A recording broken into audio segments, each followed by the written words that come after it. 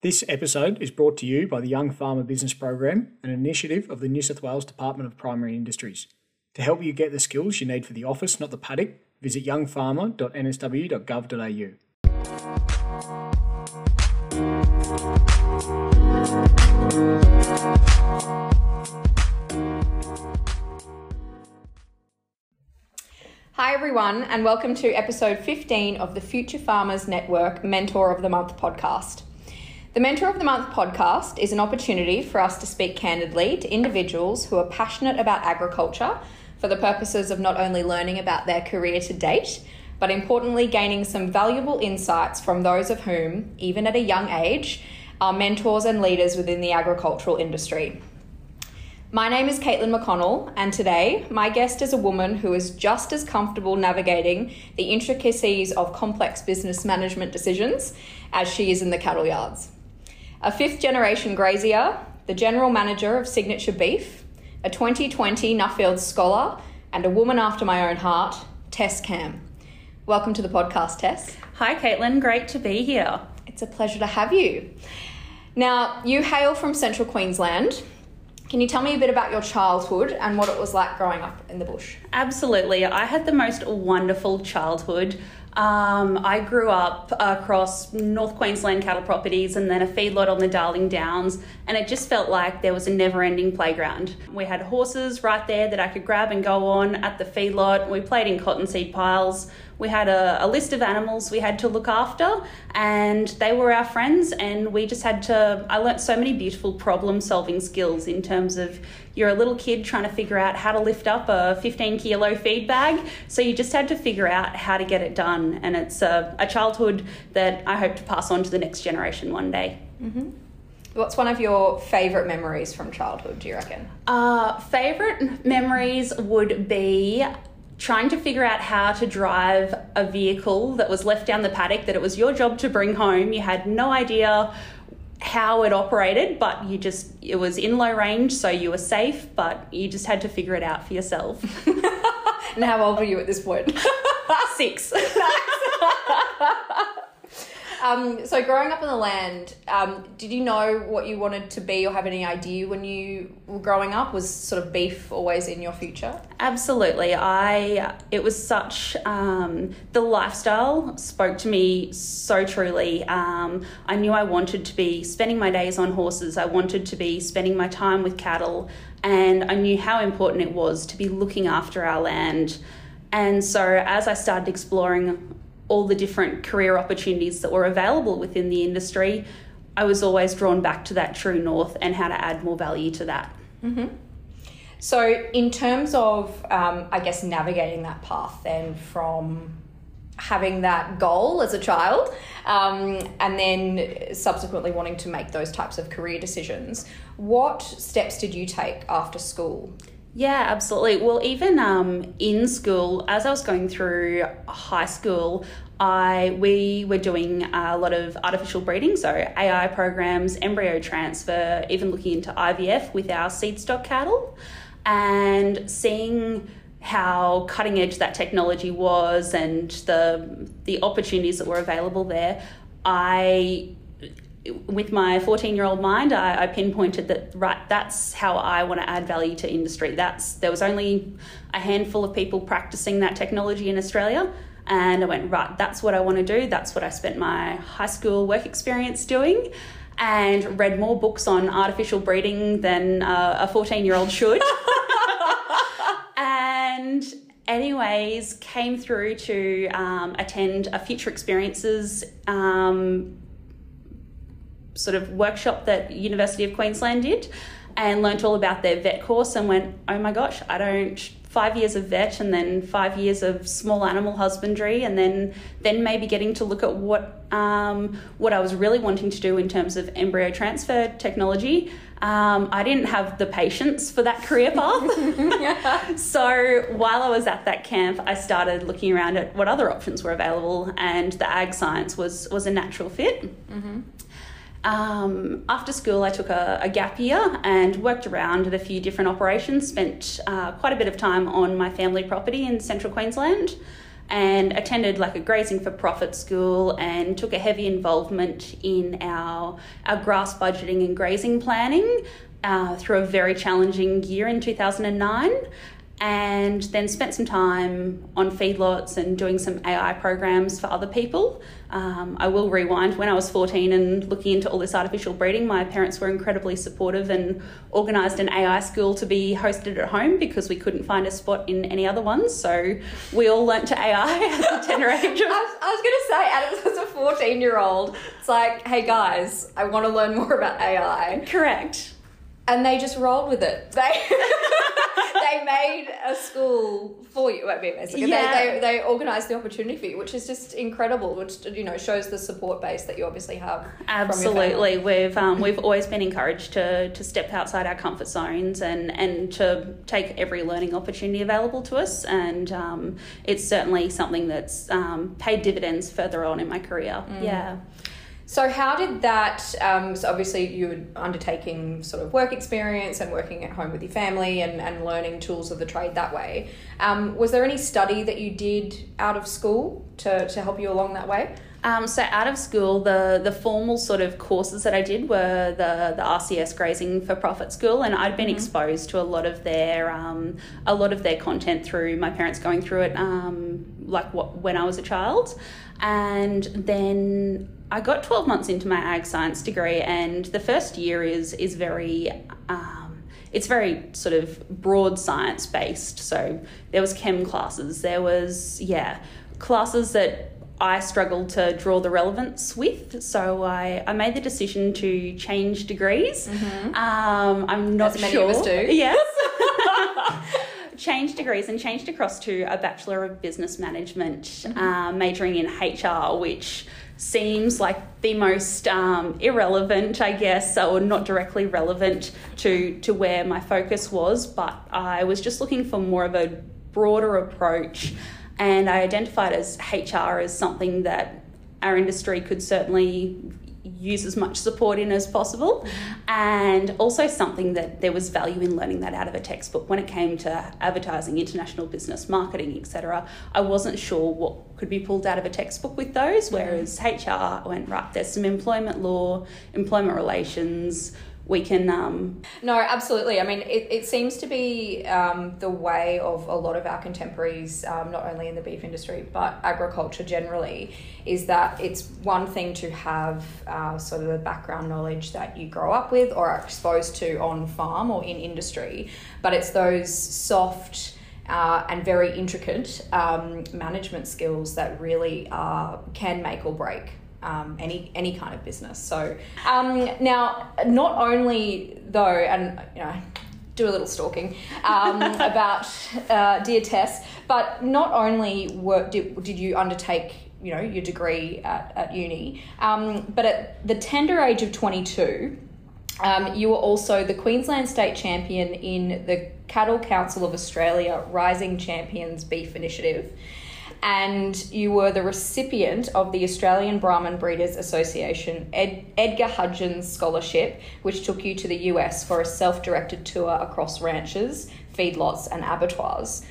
So did you throw your hat in the ring? Well, why did you throw your hat in the ring for these opportunities? And were they part of your overarching career plan, so to speak? So the Hudgens Scholarship came first as I turned 21.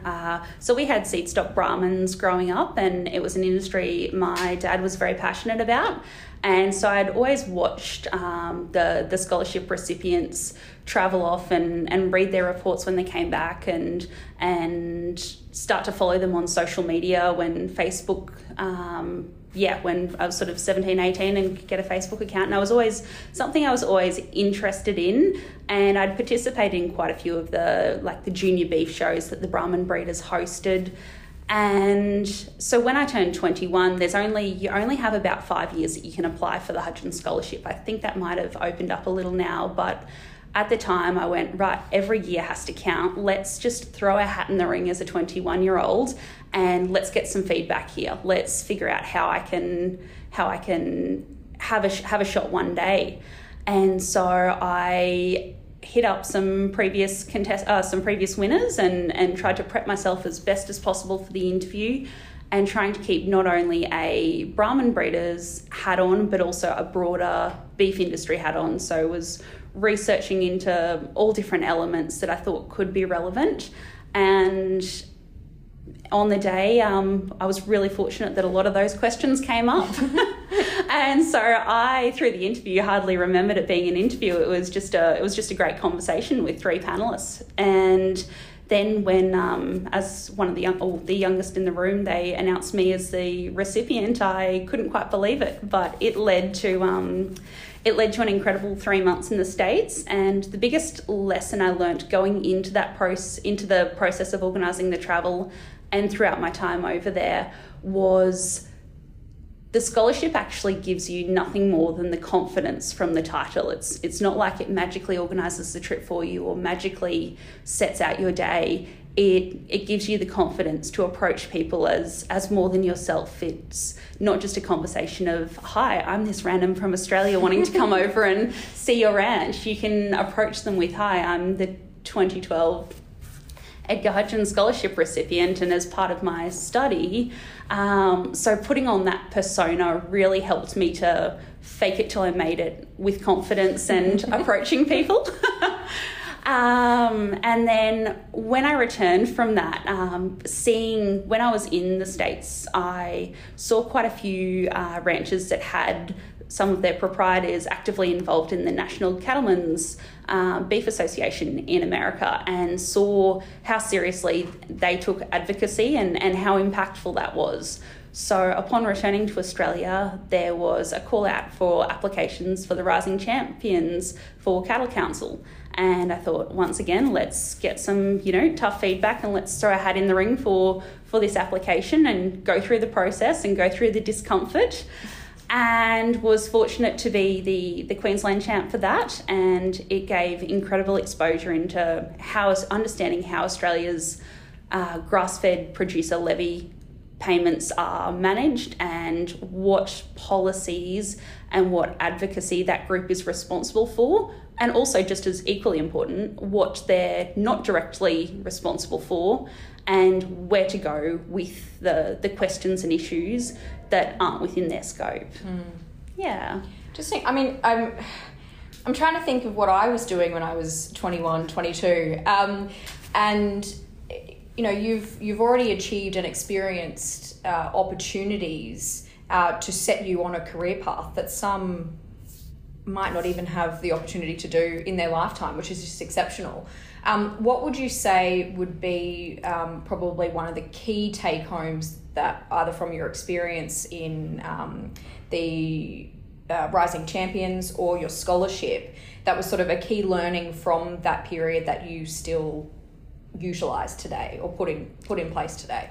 Yeah, absolutely. It's the key one would be stepping out of your comfort zone and seeking that growth. Mm-hmm. It's uncomfortable and yucky at the time, but then when you look back, you realise how far you came in that time, and also being very cognizant as to why you're applying for something. What's your purpose? What are you looking to give that program? So when it came to the Hudgens Scholarship, I dearly hope it's taken down now, but I wrote a blog at the time. We will have to find that blog. The internet never forgets. Correct. Spoken like a lawyer. So I essentially journaled all my experiences over there, both for myself to relive, as I knew the days could blend into each other, like 120 days in the States.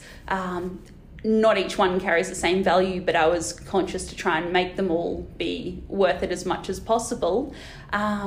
So that's how I actively sought to give back to the Brahman Breeders Association, was to provide them content that they could, I guess, showcase as much as possible from their investment in me. And same when it came to the Rising Champs program with Cattle Council. I then served in two of their subcommittees. in terms of like industry systems and food safety or RD&E, and looking for ways that you can go, okay, it's not just about this particular award or title, it's about what do I have to give to this organisation? How can I help by participating to raise awareness and to help them continue to recruit the best possible candidates? Because looking at some programs, I've spoken to friends recently who have been recruiting for programs, and sometimes it can be a struggle to get quality candidates. So it's very much of a case of just looking to support and go, if it's not me, then who, kind of thing. And hopefully there's a very strong field of hundreds of candidates and you don't stand a shot. But it's just about taking the most of those opportunities so that they're available going forward. Absolutely. Yeah. And that's one of the things I really admire about you, is the sense that you're not only undertaking either, applying for a scholarship program or an initiative for your own self-development, which is incredibly important. We should always be continuing to evolve our knowledge and our experiences. But more so, it's the clear passion that you have for the industry and the greater good of not only the beef industry, but agriculture generally, which is incredibly admirable. Appreciate that, Caitlin. And really, it is. It's really exceptional to see, and I think it demonstrates that. I like to think that our beef industry is in very capable hands. But it also leads me to sort of your goal setting and desire for knowledge, again, which just leaves me in awe. But has paid dividends already so early on in your career, in the sense that you are one of the youngest general managers in the industry. So can you tell me a little bit about your role at Signature Beef, how it came about and what you do now on a day-to-day basis? Absolutely. So Signature Beef was pioneered by Blair and Josie Angus as one of the leading provincial sort of branded beef programs out of central Queensland. And going through, it was founded while I was in high school, I believe. And watching from afar, I was just always in awe of this company. It just seemed to go from strength to strength, from such small roots. And I always enjoyed spending all the time I could with Blair and Josie. And then just the conversations that they were having and the market discussions they were having. As a cattle producer, you're very much on the land, you feel very much like a price taker. And so all of a sudden seeing all this exposure to what's happening at the coalface of marketing the products that we produce really appealed to me, because being a price taker in the early 2000s, I watched, as a child, you watch some very tough times, and it's frustrating in a teenage brain. You go, what can I do to help? How can I learn more? As I was graduating university, after changing degrees and running off to the States for 3 months, I decided to, wind it all up and graduate eventually. And I was looking at potential job applications. One was a HR role in the city. One was a graduate role as a production coordinator for a branded beef company down in New South Wales. And I went, this role looks really appealing. And there was 2 companies, and I spoke to Josie asking her which of the 2 roles she'd go with, which she thought would offer the best experience.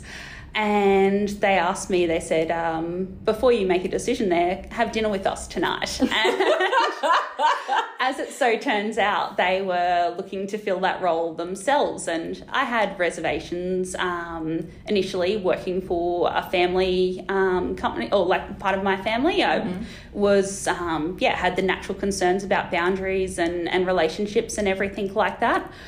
But the flip side is it was something that was close to my heart. It was, the opportunities were endless, and I could take there was so much opportunity for learning and understanding without layers and layers of management above me and restrictions and everything like that, which so I decided to go for it. It was initially as a production role, and so that entailed overseeing production, understanding what cattle were coming in, what market specifications they would meet, and which customers those cattle would fit. And then equally as important when you're processing cattle is not just making sure the customers who've ordered product get all that they've ordered, is to actually find the most valuable homes for all the other pieces. So something I've always found fascinating about beef production is if we're building tables or iPhones or motor vehicles, we get to order in a set amount of inputs to produce our ordered number of outputs. With protein dissemination, we have to break it down in Mother Nature's ratio, whether it's in demand or not. So that's something that I found absolutely fascinating. And so it was a couple of months into that role when Blair came to me and said, "Oh, do you mind just communicating with that customer how their production's going and just seeing what their upcoming requirements are?" I was like, "Oh, perfect. I'm loving this production side. I'm happy to talk to the customers about it."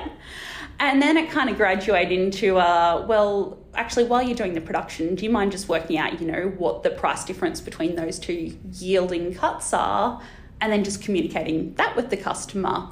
Anyways, because at the time sales wasn't for me at all, and it's something I didn't think I was good at. It's something I didn't feel at peace with. And within 6 months, I look back now and realise that yes, I was already natural, not at all, but was well and truly led to it and pushed. It's so that then evolved into just taking care of sales and production, and I had a wonderful lady alongside me who looked after all the logistics and sort of the back end side of things in terms of getting the product where it needed to get to, and just keeping a lot of the admin systems in place. And then as a 23-year-old, I believe, maybe 23, 24, she resigned, which then led me on a very rapid learning curve of figuring out what systems needed to be in place and how do I hire someone to help me and use your HR skills. Correct. That piece of paper came in handy. Exactly. So dusted the piece of paper off and a little help from Google and recruited. And then as I filled that role out, we started to grow a little bit. So then was able to recruit another person. And then as things have naturally progressed, we're now a team of 6 in the office. It still terrifies me that I'm the eldest. But it's been a wonderful learning curve in terms of how to take something like that was those typical small business struggles when you're doing as much as you can. How do you find a way to systemize those roles and then create enough value and revenue in the company to afford that wage? And how do you grow, and at what points is it worth growing? At what points do you contract? Because we do have such a volatile, or not volatile, but we do have such an ever-moving market, and we're not dealing with big corporate money. It's something we're always very conscious of. It's a small family bank account that's bankrolling this. So there's been an absolute breadth of learning opportunities and experiences over the last nearly 7 years. Yeah. I think I recently heard, and I think it was on the Humans of Agriculture podcast, and I've forgotten who said it, but it really resonated with me. It was that the best and worst thing about agriculture generally, but I think growing up on a cattle property as well, growing up on a family farm, the best and worst thing is passion, in the sense that you're so passionate about it and it can kind of make or break you. Yes. But then in terms of the emotion that comes with passion, taking a goal, an aspiration, is difficult from a family level, but it means so much more when you are kicking those goals as a family, and it's incredible to see that you guys are doing that and have been able to do that. We're sure having a go, and it's interesting that you bring up passion, because I tend to be a highly emotive person, so something I'm constantly working on is taking emotion out of the decision and sort of going, okay, how can we look at this, as my partner says, how to bring logic to the equation. Such a strange concept. So it's always trying to kind of look at things from sort of helicoptering up out of the situation, particularly in the toughest of times and the hardest of situations, or the messiest of mess ups. How do you regain perspective, I guess, and make the best call you know at the time? And I think that's one of the beauties of having people around you, like your partner, Yes. who can help you get out of your head and make the decisions that you need to with fresh eyes. Absolutely. So in terms of sort of making decisions, or difficult decisions, and navigating difficult times, how has the pandemic affected Signature's export and domestic trade? Absolutely. If at all. Yes. There has been some severe impacts. So a lot of... so the number one key, I guess, takeaway from the experience, and I'm not sure if it's good management or good luck, but the importance of diversity across markets and across even just as basically as the split between export and domestic, having that diversity has paid dividends for us. Everything from like the rest of the world has been so much more impacted, not the rest of the world, but a lot of our key export markets have been they've been so much more heavily impacted by the effects of COVID than Australia. So it's such a strange concept to be going through and paying all the costs of production to produce an export product, and in more cases than not having your highest value market just down the road from you in Australia. So it's a very strange turn of events. And then when you're exporting, you're also exposed to currency risk, which COVID has obviously played massive impacts with. And then we were exporting a significant amount to the China market, and it was a wonderful market for a time. Unfortunately, we don't have that opportunity at the moment, but it's it's a key market and a valuable market when it comes to looking for the highest value home for so many parts of the beef carcass. So we've certainly felt the impact of losing access to that market. It's certainly been an eventful time, and even just watching as everyday people change their social habits or eating habits, the rise and fall of demands for different cuts. So when things first hit, the restaurant trade was obviously annihilated in Australia for a 2-3 month period.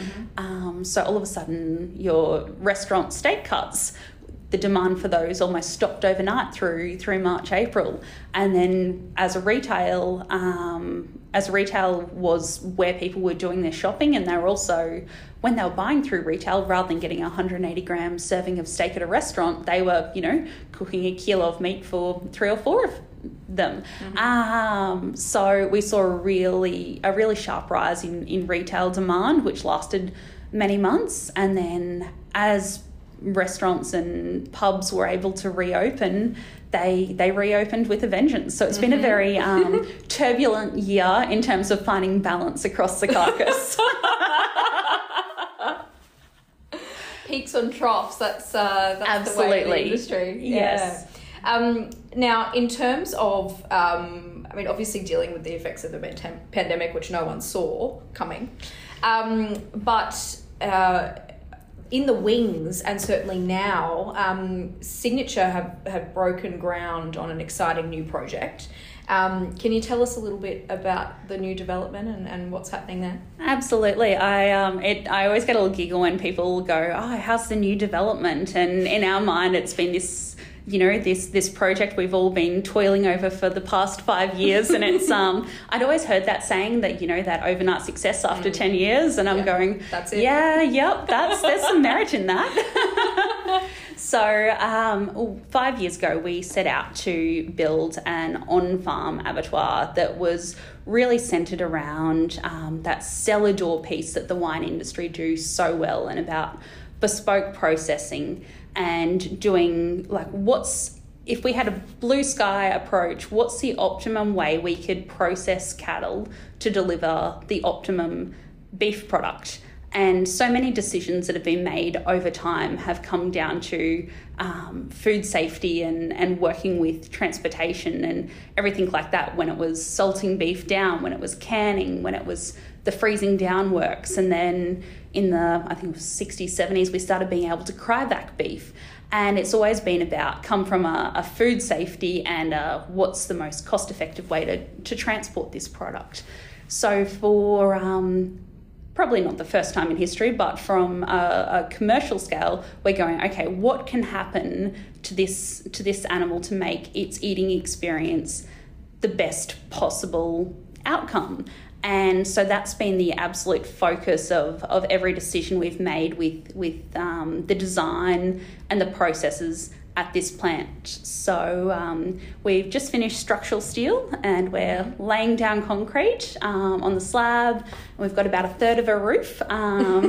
So we're all systems go for opening mid to later this year. And we're really excited to offer, I guess, decentralised processing to such a beautiful, prime, grass-fattened region of Queensland, and to really pay homage to the heritage of a very unique product grown in that area. Absolutely. And that really, this development really plays a key role in your discussion about diversification and the importance of that in business. Absolutely. It's, there's a lot of advantages to being able to have, to be able to run a business with a scope so narrow in terms of, at Current, we utilise a non-packer exporter license. So we source the livestock and we provide all the branded consumables, and then we pay a service processing abattoir to essentially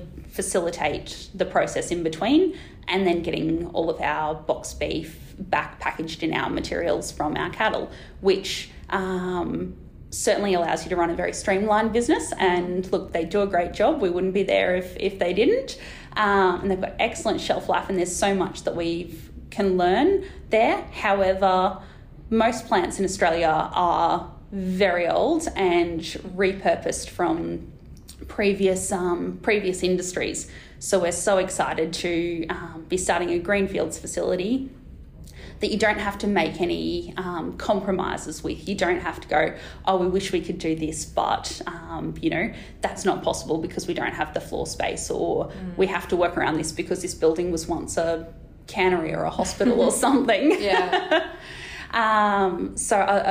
We're really excited to be able to take things exactly as we want them, from the paddock through to the consumer.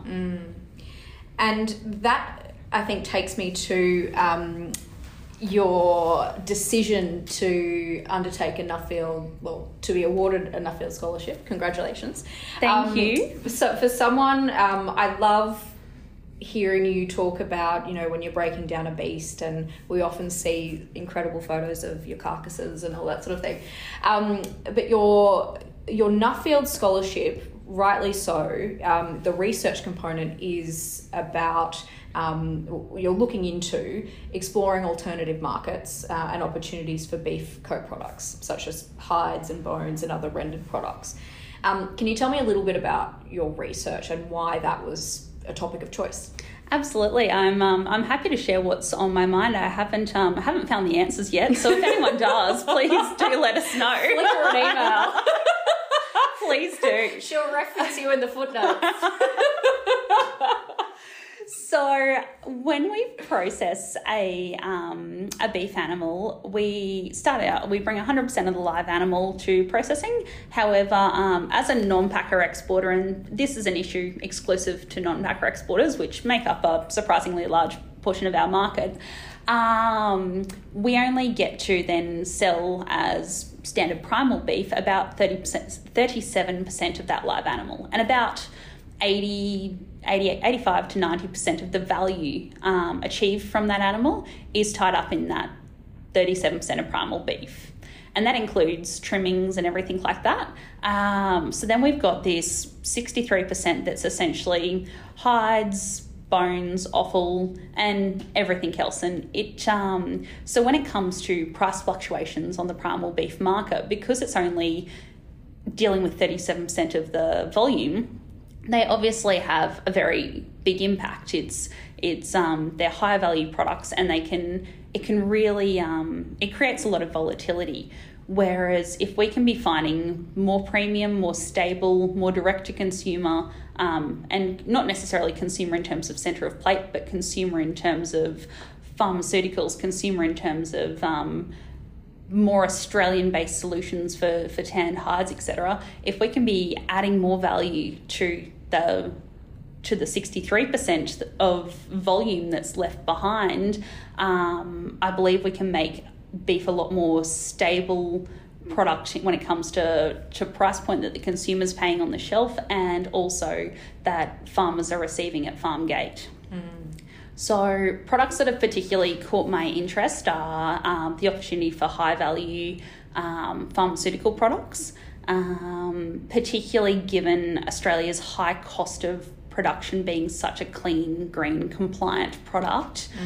We should be well versed in the pharmaceutical space, given we've got such a high biosecurity standard. And then the other piece that seems to be making big waves in the sort of human nutrition space is collagen and hydrolyzed collagen powders, particularly for people who may have sensitivities to certain food groups. A lot of those coming in are coming from, South American or European sources, which, I mean, as a beef exporter, I understand the importance of a global trade. However, they're often going into brands who claim to be very Australian focused and Australian based. So I'm keen to explore what other ways we can look at offering Australian solutions. And also, it's quite an intensive chemical heavy process to produce hydrolyzed collagen. So I'm keen to learn what other ways we can go about extracting that are in a more natural capacity. So in terms of solving the Australian side of the problem, or create an opportunity for Australian-based alternative products. And part of the Nuffield is your intention is obviously to go overseas and to see what other countries are doing, what other organisations are doing. How has your experience with Nuffield changed in light of closed borders? And how are you navigating that research component of being able to learn and without being able to, I guess, physically see what people are doing overseas? Absolutely. It's been quite the evolution over the past 12 months, and coming from a complete position of privilege that my issue is how do I travel for my scholarship, whereas so many others are how do I maintain an income, and how do I, my business can't survive without exports. So I completely respect that I'm coming from a position of privilege here. So we're actually on Tangalooma Island, just off Brisbane, for our sort of global get-together to initiate us all into the program as the COVID border closures and sort of lockdown began in March last year. So we just had 12 people fly in from London, international scholars, and they all went to bed, woke up the next morning and all received the message to promptly hop back on planes and head back. So there was about 60 of us from all around the world that were all together as this was all unfolding. So that was an interesting experience, and also a slightly nervous time going, there's a high chance that someone's probably brought it to Australia. Correct. We could be the outbreak. We could be the outbreak monkeys. How's that for a headline for Nuffield scholars? So it was certainly a memorable time, but in those short couple of days that we did get together, the level of energy, conversation, and I guess networking is such a corny word, but just the connection and conversation with people all on your wavelength, from completely different industries but with congruent issues, was such an amazing experience. And I'm so excited for sometime in the near future when we can get back together and experience that again. In terms of scholarship, the Nuffield is strongly focused on that international exploration. They're big fans of getting us out of our comfort zones. Something you're very familiar with. So while unfortunately that's not a possibility, we're facilitating everything possible by having Zoom meetings and having sort of virtual tours through farming operations all around the world. And I am fortunate that with my study topic there is a significant amount that I can get achieved by interviewing people over Zoom. So that will be a focus later this year. Yeah, well, it's certainly the way of business and networking generally in the way of the world now. Correct. Adapting to it all. So you've mentioned today, I mean, you've got incredible support base in your family and your partner, and having the networks through, the Cattle Council opportunities and now Nuffield. Who would you consider have been sort of key players in helping you get to where you are today? Have you had specific mentors or any key supporters over and above? Well, I mean, with your alongside your family and partner, but yes, it's been an evolution as each phase so far in life. I've been interested in a specific area. So as a teenager who was interested in the artificial breeding world, I mean, I was very fortunate to meet a guy who was at the forefront of the game with it, and approached him to do my work experience with him. And at that time, he was a brilliant mentor and someone who I still have a great relationship with, and the ability to call up with any questions, which is so valuable. And then I started developing an interest in meat science. So at that time, I reached out to someone who I knew through family, who was at the forefront of their game there, and asked if I could come down and spend a couple of weeks with them on their property, and was very fortunate to be accepted for that opportunity and maintained a relationship with them.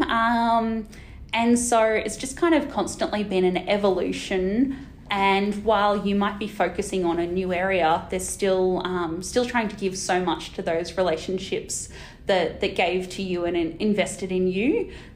So at the moment, looking through the Nuffield network, and there's a few in the leadership team at Nuffield that have just been fortunate to have one-on-one conversations with, whether it's catching the ferry from Tangalooma back to Brisbane and learning about some of the business opportunities they're currently undertaking. And it's just completely rewritten the blueprint I had in my mind about what is possible in agriculture, what returns are possible, what scaling and what, business growth opportunities, and what, how quickly a team can grow, and how, these were people that I got to meet and have conversations with as people first. And then when I understood what they were doing in their business lives, and then to be able to ask them those questions at with that, keeping in mind that they're not just a mentor, they're not just someone leading a global business, they're a person first. Being able to have those conversations has been so valuable. It's a very important point you make, that they're not just there to help you as a stepping stone in your career. They are people, and they've navigated their own path. Absolutely. So that being said, I mean, you've made a point of reaching out to people in your career that you want to learn from. Have you noticed people starting to reach out to you to ask you questions about what you've done today? A little bit. So in my family dynamic, I'm the eldest of 6 children, and a lot of my siblings are sort of coming through high school now. And it's great getting to, when I pick them up from school to go home for the weekend, get to meet some of their friends, and some of their friends are starting to reach out particularly on social media. It's potentially where they're most comfortable. And ask questions, and it's my siblings are such a strong motivator for a lot of opportunities I reach out for, to be very conscious to go, I want to show them their friends and the next gen of ag just exactly what opportunities are possible, and that it's not just, it's not for smart people. Like my OP was horrendous. Likewise. It's not for smart people. It's not for people who are, schooled into this. Like, you can, have a go, bring value to the table, and also come from a place of integrity and what's true to you, because that has value. Even sometimes you've just got to work a little to find or build the market for it. Yeah. As I said before, Tess, you leave me in awe, not only your self-development, but in everything that you say, you're wanting to pave the way for your siblings and other young Aggies. And we certainly, as you said, we certainly wouldn't be here for those that tread the path before us. Absolutely. And it's really fantastic that young producers like yourself are doing the same for our next gen, which is really fantastic. Oh, they're very kind words. Thank you, Caitlin. So in terms of, there's a lot of what you do for the greater benefit of the industry, and for your networks and your family. What gets you out of bed in the morning? Other than adding value to those aspects. Other than my voicemails and email lists that I wake up to. My to-do list that's making me twitch. Correct. Are there any, do you have any current goals or any extracurricular, in all your spare time, activities that you do for you? Yeah, absolutely. I was a little girl who never grew out of her horses. So while I haven't had the chance to be able to compete much in camp drafts and Stockman's challenges and the likes, during COVID, I did purchase a little 2-year-old who I've been thoroughly enjoying spending time on the weekend. Hopping on him and going for a ride and doing a bit of training on him that's my church. And what did you call him? The Victorian border may have closed as we were trying to get him across, so he is now dubbed Corona. Love it. I feel he will not be the only horse. Something else that I'm not sure I'm going to say I enjoy, but I certainly see value in doing is in the past I've completed an ultra marathon, which was a 50-kilometre run through the Blue Mountains, and I learnt so much through that process, and just the dedication and program of, it wasn't just, I need to get out and go for a run. It was, I need to complete this training or I'm not going to make it. The self-discipline. The self-discipline, yeah, exactly, of having that big, scary goal. So running, while I won't say I necessarily enjoy it, I always feel fantastic after I do it. And the training brings so much value to just how I'm able to handle the rest of my day. And I also grew up in a household that smoko was the next meal after breakfast was the most important meal of the day. So while I'm unwinding on the weekend, I do love to bake and enjoy cooking. Yeah. And you've recently started mastering the art of sourdough. It's which I'm yes. very grateful. Although I haven't had as many deliveries recently as I would like. Look, if money wasn't an object, I may be a part-time baker for a period. No, it's I think there's a lot to be said for self-care, really. I mean, as you say, running is an opportunity for you to build aspects of your determination and self-discipline. But I imagine it would also be quite therapeutic in the sense that it's a time where you actually have to look internally and go, I need to run 50 kilometres, which, I mean, I still shake my head at you doing that, but it puts you in tune with your body. Absolutely, and while I feel the word balance is overrated, I think it's just always important to be looking at yourself and internally, I guess, just retrospectively reflecting, going, okay, how's my mental load? How's my mental relaxation? How's my physical load? How's my physical relaxation? And same for emotion. Spirituality, I guess I don't put necessarily a focus on. I see spiritual elements through everything, but just being conscious to go, hey, I pushed really hard in that aspect. Do I need to take some, active relaxation? And if you're an extrovert, that might be calling a friend. If you're an introvert, that might be holding up with a book or holding up in front of a Netflix series. It's it's not saying that's to what you spend 80% of your time doing, but just being really paying homage to, that 20 minutes a day, the impact that can have, because in our, across all industries, in our late 20s and into our 30s, and that burnout is real, and I want to be doing this for a long time. So certainly something to focus on. Yeah, it's very much, you're no use to anyone else unless you're looking after yourself. So there's a lot to be said there. Yeah, you can't pour from an empty cup. No, not at all. So in that respect, what would be the key points of advice that you would give to either anyone starting out in the beef industry now, or ag generally, or life generally, I guess? Yeah, great question. It's a little bit corny, but I do find a lot of value in the statement, no one is you and that's your power. And it's not necessarily about being the best at any particular thing, but it's about finding, looking truly at what you enjoy spending your time with and what your unique life experiences are, and how you can bring those to the table to add value in your personal life, in your workplace, in your community, wherever it may be, because no one has your unique, matrix or juxtaposition of experiences. And so you can approach, you might not have the experiences that other people might do, you might not have the paper qualifications, but if you feel there's value you can add to a situation, to back yourself there, to open up, and if you receive the feedback that it's not valuable, that's okay. Bring it to the table somewhere else.